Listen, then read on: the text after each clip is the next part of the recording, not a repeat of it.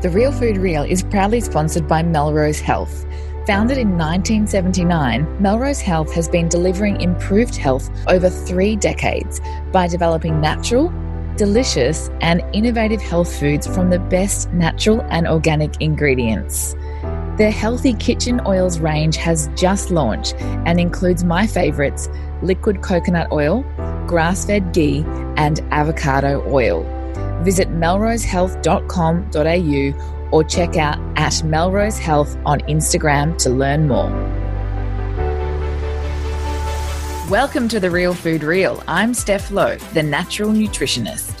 We're shaking things up on the podcast, and each week I am joined by our cast of experts, including Kirsty Worth, Phil Maffetone, Cale Brock, Ali McLean, Katie Petticini, and so many more leaders in the fields of real food, gut health, sports performance, holistic wellness, and optimizing your health, metabolism, and longevity. While you're tuning into today's episode, would you take a screenshot of your smartphone and share it on social media with the hashtag #RealFoodReel? I'd absolutely love to know that you're tuning in. And while you're there, why not share this episode with a friend who also needs to hear our information goldmines and aha moments? Sharing the show means we can continue our mission of simplifying nutrition and showing the world that health starts with what you choose to put on your plate. Without further ado, let's dive into this week's episode of The Real Food Reel. In episode 207 of The Real Food Reel, we explore how to optimize your health journey via personalized support. In today's episode, Ellie and I talk about how to work within the grey to achieve your health goals, rather than look to the extremes. The significance of your own personal carbohydrate tolerance, the difference between fixing your metabolism versus caloric restriction, how to see the big picture and acknowledge the sum total of all of the small steps, and so much more. So hello listeners, today's conversation is a little bit of a different one. Steph and I wanted to talk through something that would help you to understand how to best work with your practitioner. You know, we really see you and us, the practitioner, as forming a team. So today we're going to talk through some of the things that you can do to be a really effective member of that team. Yeah, I totally agree. I think it's an important conversation, whether or not you're actually working one-on-one with a nutritionist or maybe you want to in the future. There's definitely, I guess, a lot of areas that come up over time, like myself especially, having been working one-on-one with clients for how long now? I don't even know. I think it's about 7 years. Well, no, 7 years at TNN, but I was working in weight loss for a couple of years before then. And yeah, I love that you use the word team. You know, I think it's really important to work together on your goals, and that's what we tend to be. You know, a lot of people I think can often want like a very black and white answer, and I always say that results are found in the grey. And nutrition is very grey because it depends, right? And no one wants to get that answer, it depends. But there are a lot of factors that need to be taken into account, which is why we always take a holistic approach and, you know, don't just talk about food, for example, even though that might be what you think you're going to be doing when you go and visit a nutritionist. Yeah, and that's one of the things that I want to tease out with you in today's conversation. But I love that point that you make about things being not necessarily black or white, but being comfortable with the grey, because how often do you get that question asked, like, is fruit good or bad for me? Is kombucha good or bad for me? And there's a level of relativity here. You know, it warrants a conversation. Yeah, I definitely agree. And, you know, a lot of it, we do need to get more information, you know, because I think a lot of if we use the fruit example to start with, I think a lot of those questions are now coming to me or to us at TNN because of the keto movement. You know, people have become, unfortunately, very black and white in how they look at food. They look at food now as a carbohydrate, and that, I guess, broad macronutrient group is being demonized on Facebook and on Dr. Google, and we're forgetting about the difference between refined carbohydrates and whole food carbohydrates, firstly, which is really important, but also that we've all got our own carbohydrate tolerance. Yeah, we call it that. We call it the carbohydrate tolerance test or intolerance test, and we do blood tests to be able to answer that question. I think unless you've got like a metabolic condition, or you're trying to reverse type 2 diabetes or support a metabolic condition, then most people can get away with a little bit of fruit. I actually think it stems I think it comes a bit before the keto movement. I think big food have a lot to play in this idea of thinking that food is good or bad, right? Because how often is food marketed as being good for you? The organic cornflakes versus the regular cornflakes are good for you. But in reality, if you're just eating real food, it's not a question as to whether it's good or bad for you, because all real food is good. It's just about you and your situation and your goals and your health profile as to where it sits in that grey spectrum, in that grey area. Yeah, I agree. And I think let's just not, lose our perspective and start to become afraid of whole foods. You're right. It definitely starts with big food. And I think the banana conversation probably first came up to me in clinic with the IQS movement. Don't get me wrong. I think I Quit Sugar has done amazing things for our knowledge and, has changed many people's lives and helped solve a very challenging addiction to sugar.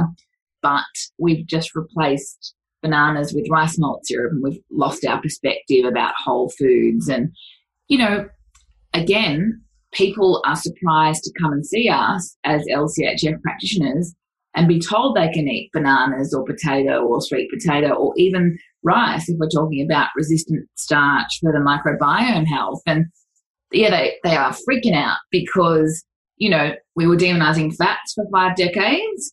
A lot of our audience have gotten over that. So they're comfortable with their fats, their omegas and their saturated fats, but they've gone into phobia of carbs or carb phobia. And so they look at you like you're crazy because you say that you can have some sweet potato. Like, to me, it's just, again, we're trying to be too black and white and really forgetting about the importance of whole foods and our individual tolerance to those foods. That makes me think about the level of trust that the individual, or you, the listener, the other member of the team, does need to have in the practitioner. When you come and speak to us about how to tailor LCHF to suit you, don't expect us to say no to any carbohydrates or no to any fruits straight away, because it is all relative to you and your training and your goals. It absolutely is. And as cliche as it is, we want to set you up with something that's sustainable. So don't expect your practitioner, like a good practitioner, to get you to do something that completely eliminates food, especially if it's a whole food form and something that you enjoy. Like, your overall health goals can be achieved in that sort of 80-20 guideline that we always talk about, 80% real food, 80%, committing to the recommendations that your practitioner has given to you. And then there's room for 20% fun. Like, I truly believe that you can do that. It's your call what you put in 20%. And my preference would still be food quality, of course. But yeah, it's very grey. And I think that the trust is important because you don't know how your body's going to respond just by someone saying to you, let's start to have a small amount of fruit or some cooked and cooled sweet potato. Like, naturally there can be some fear in there if you've been doing, conventional keto at 25 grams of carbs a day, or you've unfortunately fallen into that trap of having a fear-based relationship with food. That could be really overwhelming, but you're not going to learn firsthand unless you are willing to make the change. And so coming to the practitioner with expectations of what you're going to hear and then being very unhappy when you don't get that information. And there's 1,000 examples of this that I think we can explore. It's a worry of mine, because people commit to the appointment and they know we're LCHF practitioners. Most people know our philosophy in Just Eat Real Food. But when they have that initial appointment and they are given recommendations to whether it is to add in carbohydrates or maybe to not eat bread every day, like, it's a horse to water scenario. You have to be ready to make those changes if you want the health goals that you've shared with your practitioner. Yeah, I mean, I do have a couple of very memorable experiences where literally people have walked in the door thinking that they're doing everything right, almost coming to see a practitioner to get that seal of approval, that nice gold star on their chest. But you do have to be open to listening to what your practitioner has to say and not just expecting that approval of what you're already doing, which is what I often find. Yeah, definitely, especially when it comes to foods like bread. Like, I've never met a person that doesn't like bread. And naturally, when you are going to an LCHF practitioner, I hope you're pretty aware that that's not going to be an everyday food, but it's being able to break the addiction with those foods that I think some people find it really hard to wrap their head around. But, if what you were doing was working, if you were feeling a 10 out of 10, and if you were at your ideal body composition, if all your blood markers were great, and if your microbiome was perfect, like, would you need a practitioner? Maybe not. So you've really got to acknowledge that what you're doing now is potentially moving you away from your goals and not towards. So you might be given some suggestions that make you feel a little bit uncomfortable. Maybe it is adding in more fats if you're someone that's followed like a Jenny Craig or a low-fat diet in the past. Maybe it is adding more carbs if you've taken too far of a deep dive into keto or you've become carb phobic. But we're the ones that are going to teach you balance and an approach that's really sustainable. And for me, that's the end goal. Like, what you learn in a initial consult, there are going to be some things that you'll probably do more precisely or fine-tuned initially, but ultimately the majority of the advice that you give should be forever, not just for like a 12-week period or for a wedding or whatever it might be. Mm-hmm. So we talked a little bit about the ketoers who come to us and are afraid to integrate their sweet potato or their potato or their rices, for example. But what about those individuals who have been through years and years, if not decades, of yo-yo dieting? And I don't know if you find this, but I often find that you go through a 50-minute conversation and by the end of it, all they are fixated on is the fact that you are telling them to proactively add some fat to the plate. And that can still be really hard for a lot of people to grasp. So firstly, I guess, do you find that in your conversations? And then secondly, how do you build that trust, or what do you do to get that person thinking more big picture? Yeah, it's a big one. Absolutely. I mean, I'll definitely say the reality at the moment is I'm usually doing the opposite. I'm usually adding carbs back in, which is quite a 180 from 7 years ago. True. When most people thought I was completely crazy for educating on, fats and especially our dear saturated fats. But it's a big one. And like, I'm going to be a little bit stereotypical, but generally it is a female that's got some weight issues that naturally, unfortunately, has caused quite a degree of metabolic disruption from that yo-yo dieting and starvation of the 1,000 or the 1,200 calories a day, which is a very typical recommendation in any of the, Weight Watchers or Michelle Bridges or old school sort of low-fat plans that even some PTs, some personal trainers, are still recommending, sadly, with their macros. And the issue here is quite complicated. I mean, firstly, they're afraid of certain foods, so they're not going to unlearn a behaviour overnight, especially when it is decades for a lot of people. So that's something that I cut that trust element comes back into. You need to educate them on that nature knows best, yeah? So when we look at an egg or if we look at some butter and you give them the example of like margarine as a comparison or, any of the sort of quote-unquote low-fat products like the yogurts, and you can teach them about like the number of ingredients, the degree of human interference. They can start to learn about label reading and percentages of sugars. Like, in my opinion, it's just the open-mindedness that you first need to start to experience that firsthand, because nobody comes back to us and says, I'm starving, I'm hungry, I've got cravings, I'm eating every 2 hours, which are all the things that they've lived with forever because they've been low-fat, high-carb and on 1,200 calories a day, which is basically my breakfast, I'm exaggerating. It's not a breakfast, by the way. Maybe now I'm growing a human. But, my point is that everyone comes back, and even if they're not following like the guidelines 100%, which is obviously not what we're trying to achieve anyway.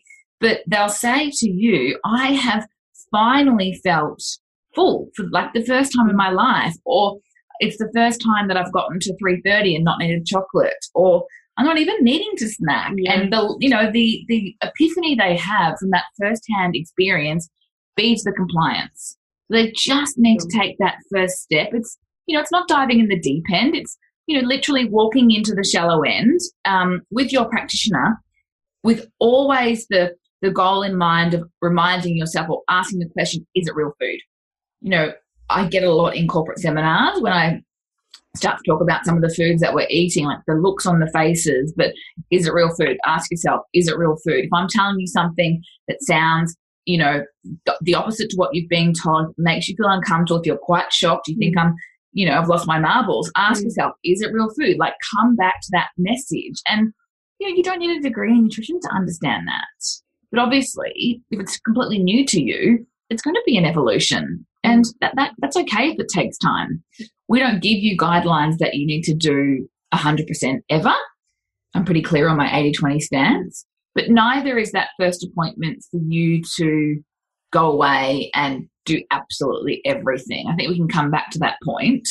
I want to keep talking about the metabolism issue, because the other thing that's complicated here is that we're obviously not going to prescribe 1,200 calories, but someone that's only been surviving on so little will also feel very uncomfortable if they see such a huge jump in their calorie prescription per day. So we absolutely have to be gradual with that, because there is a lot of damage done. Like, I experienced that myself. Like, a lot of you guys know my story, but just as a quick synopsis, in my teens, I cut out all fat, and I became an expert at knowing, like, I used to carry a calorie pocket counter with me, like 247. Calorie king? Yeah. I think I saw online recently, like, the number of like millions of copies it sold worldwide. Anyway, I digress. And, naturally my hormones were impacted because they're built on fats.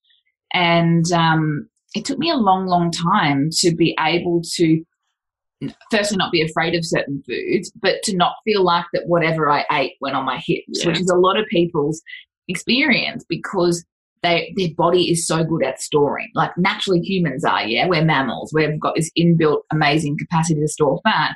But if you've been in starvation mode for 20 years or even a couple of years, like, that's what your body's going to do. It is literally going to think that another famine is around the corner, therefore I need to store whatever's eaten.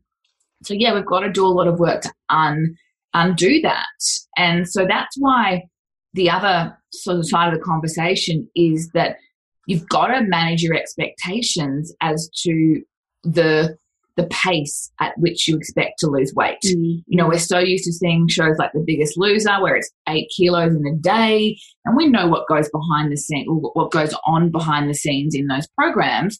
But regardless, you can lose weight very quickly if you eat very little, or if you are, living on liquids like isogenics, or if you are counting calories, if you are losing muscle glycogen, if you are losing muscle.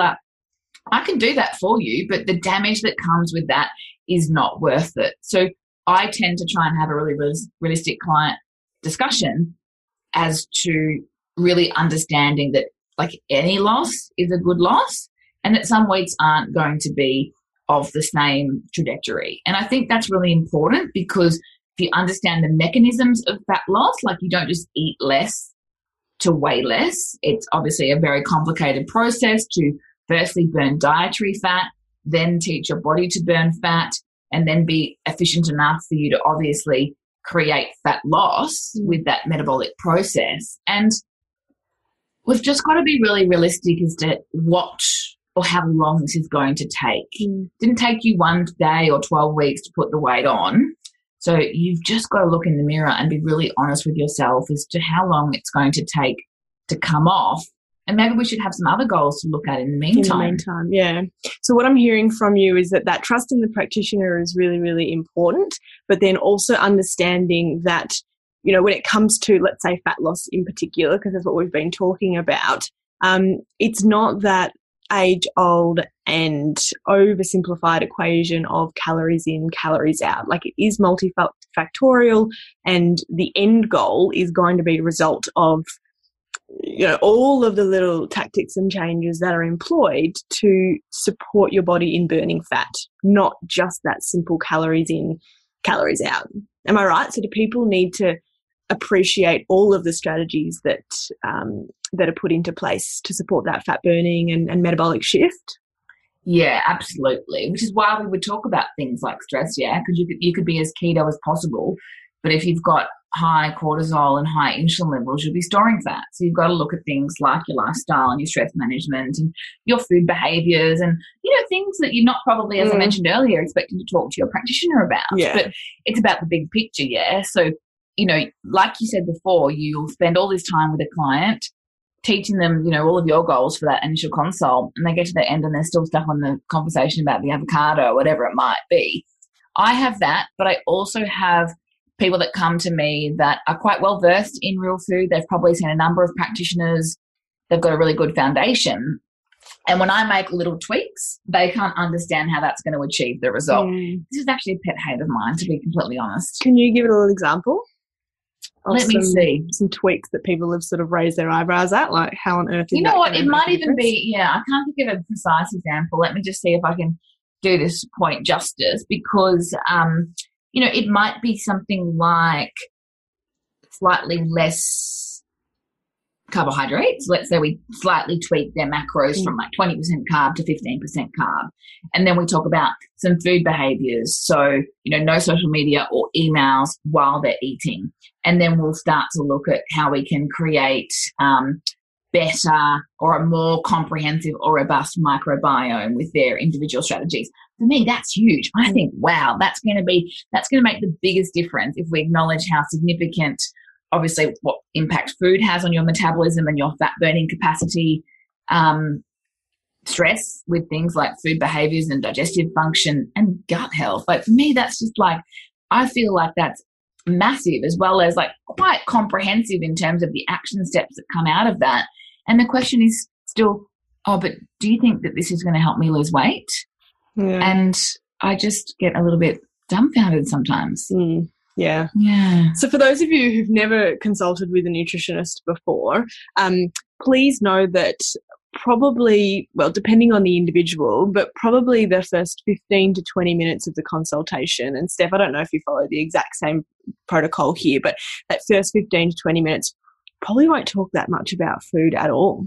You know, we'll talk more about your medical history, your lifestyle, your levels of stress, your hydration levels, your training regime, you know, so many things. And I can tell people, like, people are looking at me like, when are we going to talk about what I have for lunch? When are we going to talk about what I can have for breakfast? And you're like, hold your horses, there's a few other things we need to get through firstly. And it's, you know, like you always say, you've got to lay the foundations. If you're going to build a strong house, you've got to lay strong foundations before you start to look at, you know, levels 1, 2 and the roof. 100%. Like, you don't build a house from the roof. So that's the other thing. Like, I think some of that comes down to the medical model of a pill for an ill. There's that kind of expectation in the holistic space as well, that people like wanting to talk to you about supplements or something like that. And I'm like, but you're not even drinking a litre of water a day. Like I know you probably don't want to pay money to be told to drink more water, but if you're not doing it, like, that's a huge issue. And I do spend time talking about the foundations because they are neglected. And that is where we get the majority of the results. Like, it's not sexy and it's not a magic pill. But honestly, the foundations will create your health today and completely transform your health in the future. You know, you won't be that 70-year-old popping pills. And I can't wait to be that person that has lived this way for decades with the acknowledgement that the decisions I make affect my health today, but definitely tomorrow and into the future.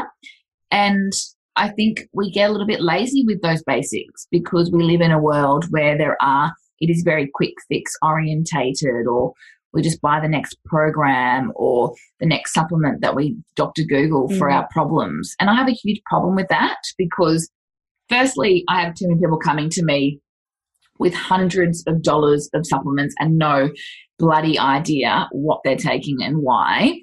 But also then they haven't even really been told what to eat. Like that for me is absolutely upside down. You've started to build the house with the roof and it will fall apart. 100%. Yeah. 100%. I love nothing more than those individuals who, you know, we might highlight a hydration issue. You know, we might highlight the fact that they really are only drinking 750 mils of water per day. And I love it when they take that advice to drink more water and they take it seriously. They go away, they proactively, you know, buy the pretty bottle, aim for those 2 litres of water a day, and they come back to the next consult and they're so excited because they can get through that 3 p.m. afternoon slump now. And they have got that appetite control literally because of hydration. And then it's like, great, you've nailed that. Let's move on to something then that is a little sexier that you do expect to get from your nutritionist, and let's take you to the next level. 100%. We can help you with all the sexy stuff, but only if you have your perspective right. And I think, again, like, you know, for those that are listening, like, do a little bit of a stock take yourself, like, and think about what are you doing? Like, what is your hydration? How many cups of vegetables you're having per day? How many hours of sleep? You know, are you chewing your food 20 times? Like little sound bites that you would have learnt from us here at The Real Food Reel over the years, hopefully. And write a list and check in with yourself if you're doing those simple things, because a lot of people aren't. I mean, I'm guilty of that as well. And the whole water bottle conversation, like if you don't have some water in front of you, like you're going to end up dehydrated. And that's a trap for a lot of people. But it's a bullshit excuse. It's so easy to fix. And I think we've just got to, you know, adult up, for want of a better word, and commit to making some of those really basic changes that might look tiny and might not feel like they would help you with your main health goal. But you've got to think about the accumulative effect of all the little changes that you're making. Because it's kind of like 1 + 1 doesn't actually equal 2 anymore because of everything that you're doing. And, you know, there's no point looking at things in isolation because that's not the human body, We're a collective system. All of the organ systems work together, and you've got to look at that sum total. And if you get good at those little things, if you build the foundations, you know, that's for me, that's everything. And then you can layer on top of that. Yeah. And we've also got to think about longevity, compliance, sustainability. So, you know, you don't have to make these big radical changes straight off the bat. Think about those small, manageable changes that you can make to your eating habits, your lifestyle, which, you know, as you've highlighted, in the end will accumulate to be a lot of big change. But, you know, because you take it slowly, you might not think of those changes being that significant. Yeah, and I think it's not until you experience it firsthand. Like I'm just thinking about an email I got from a client this week. You know, long story short, was having a lot of digestive issues. And, you know, really what we started with was meal time, so actually allocating time to eat rather than eating on the fly, chewing food 20 times and having a smaller and slightly earlier dinner. So not obviously trying to go to bed with like 3 courses in the tum.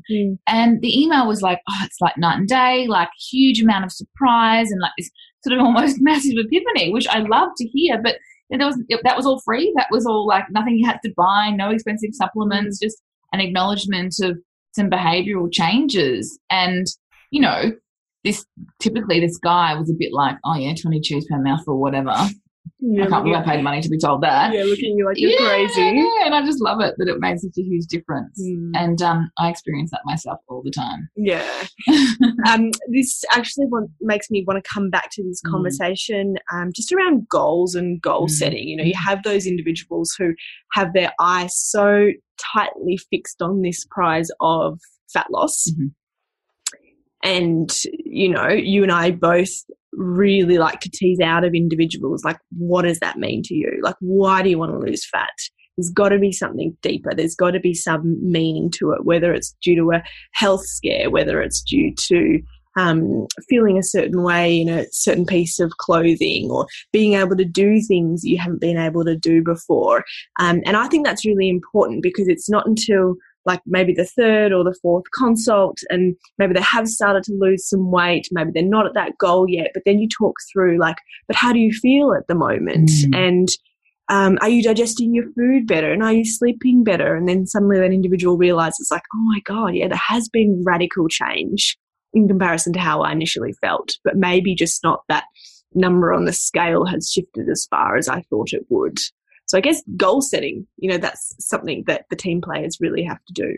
Yeah, definitely. I think really important to acknowledge what benefits you're noticing straight away, because it's not going to be the number on the scales initially. Like maybe, but I think that the first thing you'll notice is what I mentioned before about the satiety or the less snacking or the craving management. And they're huge because that flow-on effect is, moving towards your goals. So I think that's really great. I must say that I love when a client comes in and their number one goal is health. Oh, I just amazing. I love just you already. And then third or fourth is, I'd like to lose some body fat. Great, we can do that. But you've got your ducks in a row and, you can see the forest and the trees. And I think that's really important because you can't really expect to lose fat if you don't have health. Mm. And, again, if you purely focus on the number and the scales, you'll end up with not a very, I don't think, healthy relationship with food and nor necessarily a sustainable approach, because you'll always be trying to look at little tweaks in maybe from what your practitioner has told you rather than just sticking to the guidelines and being okay with it taking a little bit more time because it's going to be forever, right? No more yo-yoing. Mm-hmm. So moving on a little bit to what else you can do to be a star player in this team between the practitioner and the client.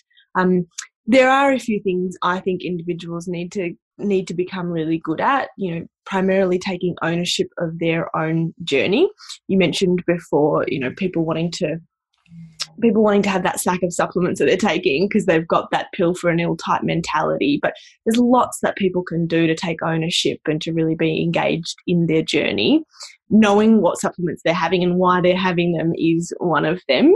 But is there anything else that you can add to this? Any things that, you've seen clients do really well that has helped them to excel their journey?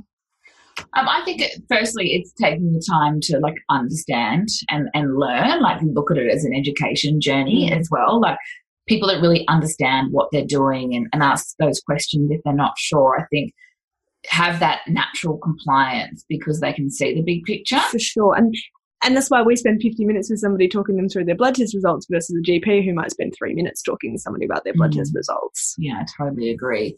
So having that I guess that interest, I love when people are really interested in learning more.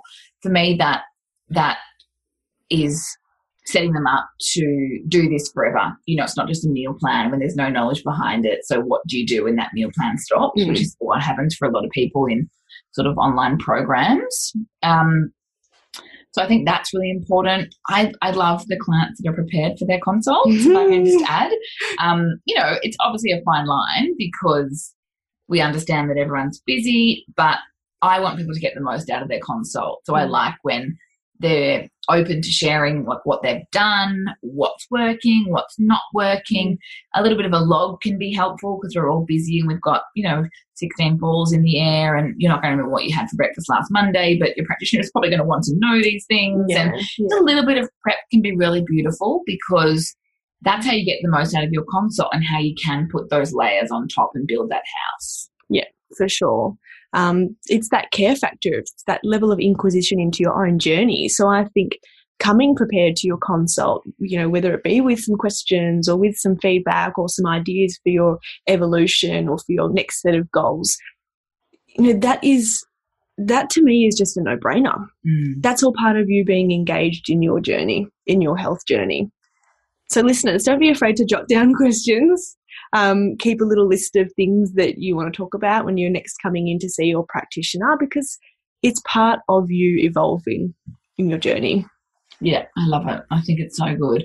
I wanted to circle back to something I was talking earlier about just for context. So whenever we see a client, they get a PDF, which is a summary of their consult. So usually after the initial consult, there's a lot more in there because you've had that broad conversation and set those foundations. But what I find quite interesting is someone who's coming up to their next appointment and they basically are like, I haven't done enough or I haven't done everything my practitioner wanted me to do. So I'm going to cancel my appointment. And, you know, to me, I can see the irony quite clearly, but I just want to be really clear that we don't expect you to do everything overnight. It might sound like there's a lot to do, or it might read that way if you're a client of ours and you receive that PDF.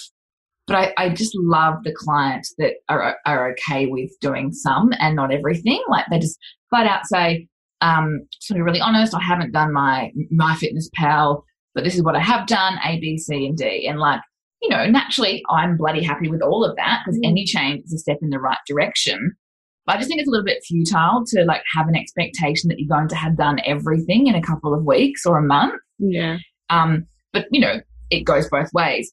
I'm usually told that I'm a bit of a hard ass sometimes, so I appreciate that it might come across that way, but I'm definitely not that way inclined as a practitioner. Like I love celebrating any win with a client, and I think we are here to help you tease out what's next. So yes, you've done A, B, C, and D. Okay, well, what's next? You know, what's F on that list? And that's our goal as a practitioner, to help redirect your focus and fine-tune what's not working and all those things that go through the relationship of working with someone one-on-one. But again, it's that grey. It's like set a goal of 80-20 or maybe 70-30. Set a goal that you're really comfortable with and stop trying to be perfect. It doesn't exist. Yeah. And don't be intimidated by us either. You know, I've been using this analogy of it being a team. You know, us and you, we're a team. As part of this team, know that Steph and I and, you know, potentially any other practitioners you're working with have been on their own health journey. So we know what it's like to have to make changes, to have to maybe fail a little bit or not get everything done straight away. So we're not going to sit here if you tell us that you haven't done everything that was on your goals and think, oh my God, who are you? We're going to sit here and go, yep, I completely get it. You know, you can't change everything at once. So, yeah, we're part of this team and we do know what it's like to be on a health journey. Absolutely. I think hopefully you'll be on one forever, yeah? Like I would like to be on one forever. So, yeah, I think it's just, you know, you see it in different personality types. Like that's what I find interesting as a practitioner. You work with such different people and everyone's obviously got their own personality type. And I think some people have amazing strengths, like our A-type athletes, that could also become like a weakness if it went too far or too extreme or too afraid of certain foods or whatever it might look like. Again, it's the grey.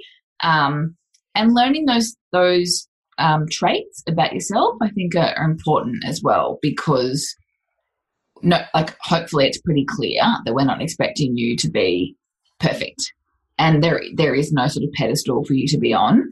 It's just about, you know, working out what's right for you at what pace and being okay with that.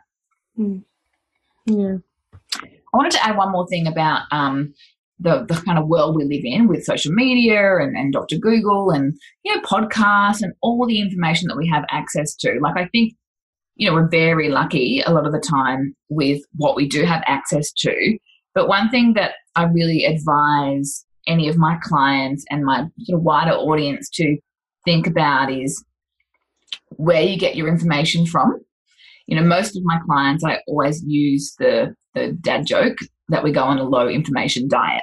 And what I mean by that is that, you know, there's no point getting information from me as a practitioner and then speaking to a dietitian who might be high carb or going to get your macros written by a personal trainer who's usually pretty low fat. You just end up standing in the middle of all this information, going nowhere, paralyzed with often fear or confusion. Now, I'm not saying don't educate yourself. I think absolutely listen to podcasts and really do. I'm very happy for you to take a deep dive and get a great understanding of what you're trying to achieve. But you just need to be careful who you listen to. In the social media world, like most people have an agenda, they're going to be selling something.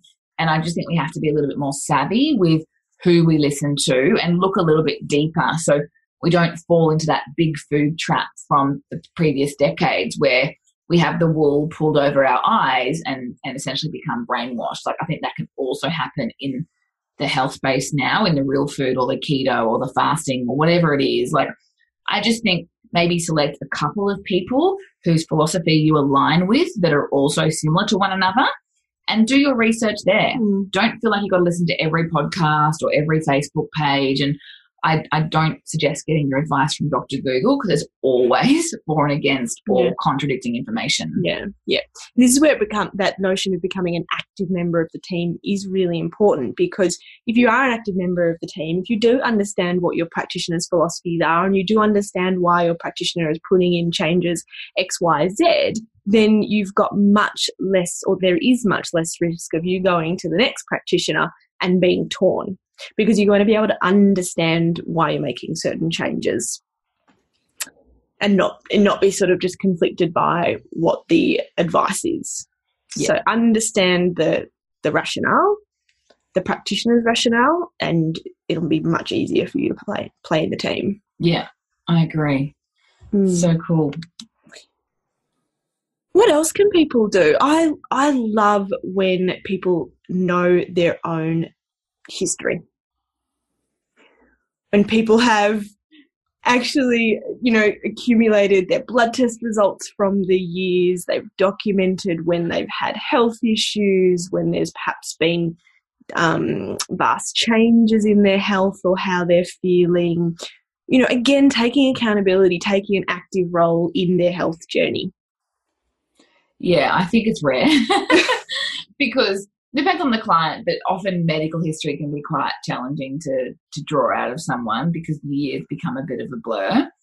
But I like timelines. Like, I'm a massive timeline person because, the question or the statement we get our clients to finish is, I've never been the same since, fill in the gaps. If you can't answer that question, it's really hard to start to understand what's caused your health to unravel, or what's caused your weight gain, or what's caused your gut to flare. And a bit like my example before with the food diary, like, you're not going to remember what you ate for breakfast last Monday. You are not going to remember what year you had your tonsils out, or what year you had barley belly, or whatever it is. So I think it can be, we obviously get our clients to fill out an online form where they do put some medical history down and lots of other little important pieces of information for us. But take some time to do that, and maybe you need to collect some old bloods or ask your mum or something like that, because I think that can be really powerful, because I think that I end up being a bit of a detective sometimes. Like, you connect the dots for the client and you have a look at what's gone on, and it can really help to see that timeline and to identify what needs to be changed as a result. Or having that timeline can just also speed up the process of identifying what needs to be changed and what needs to be done. I've even had clients who have actually gone away after I've asked for historical blood test results, who've called the clinic or the doctor's clinic, and they've said, no, we can't share those results with you. Which means it makes it very hard sometimes to be an owner of your own health history and your own medical history. Yeah, definitely. It's a complicated little system that we have here in the West when it comes to doctors referring to bloods and referring for bloods, and, who can get access to those. And I hope one day that nutritionists can refer, but that's a whole nother conversation. Yeah, we shall see.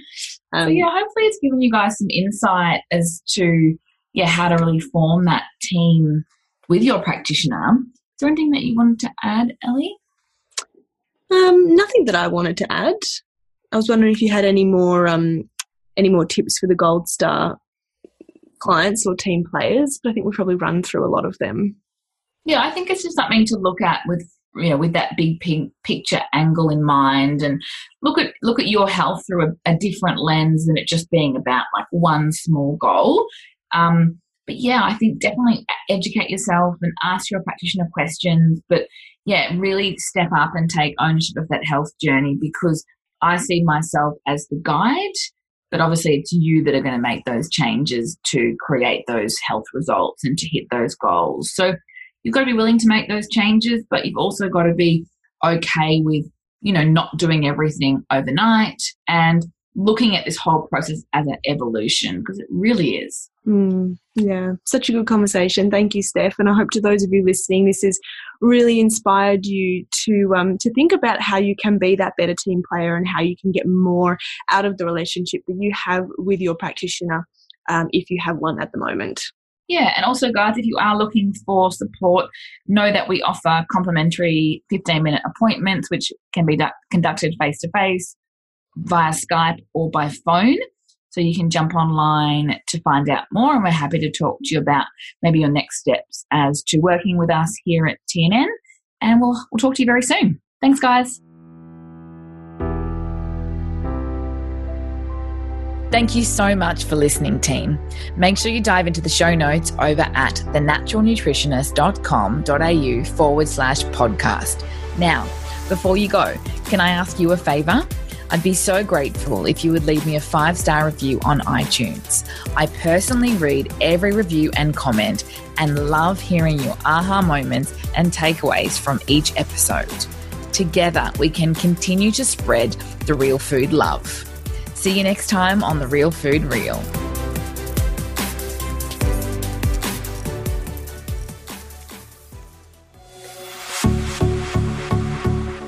This has been a production of TheWellnessCouch.com. Check us out on Facebook and join in the conversation on Facebook.com/TheWellnessCouch. Subscribe to each show on iTunes and check us out on Twitter. The Wellness Couch, streaming wellness into your lives. Whilst the Wellness Couch presenter endeavor to provide accurate and helpful information to their listeners, these podcasts cannot take into account individual circumstances and are not intended to be a substitute for health and medical advice from a qualified health professional. You should always seek the advice of a qualified health professional before acting on any of the information provided by any of the Wellness Couch podcasts.